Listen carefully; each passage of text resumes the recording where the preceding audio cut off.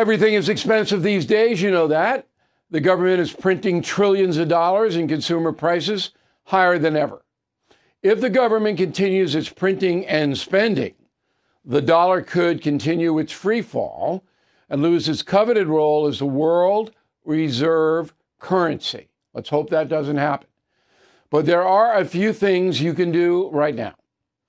American Hartford Gold can show you how to protect your money, your retirement, your hard-earned savings against inflation by helping you diversify a portion of your portfolio into physical gold and silver. Start with a short phone call, and they can have physical gold and silver delivered right to your door or put inside your 401k or IRA. So please call or text them right now.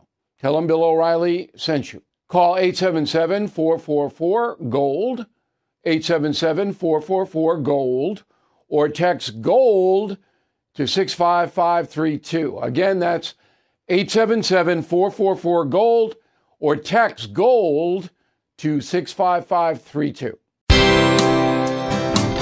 Bill O'Reilly here, and I'm warming up. Stand by for the O'Reilly Update Morning Edition. But first, on this Thursday, here's my problem. Somehow as a child, I began to believe that fairness was important. So I challenged what I thought was unfair. Bad things followed. The nuns who taught me at St. Bridget's School were overwhelmed by having 60 restless urchins staring at them every day, and crowd control, not fair play, prevailed. That set up confrontation between me and the Sister Marys. I lost. In high school, the rich kids dominated, and the working class students like me were expected to accept that. I did not, and fought the concept to a draw. I also earned some respect in the process. Forget about my broadcasting career. Fairness has long been extinct in that industry, just like in the political world. Now, today, many Americans are upset because no powerful person will be held responsible for the Russian collusion fraud. That's not fair, they say. And they are correct. It is not fair.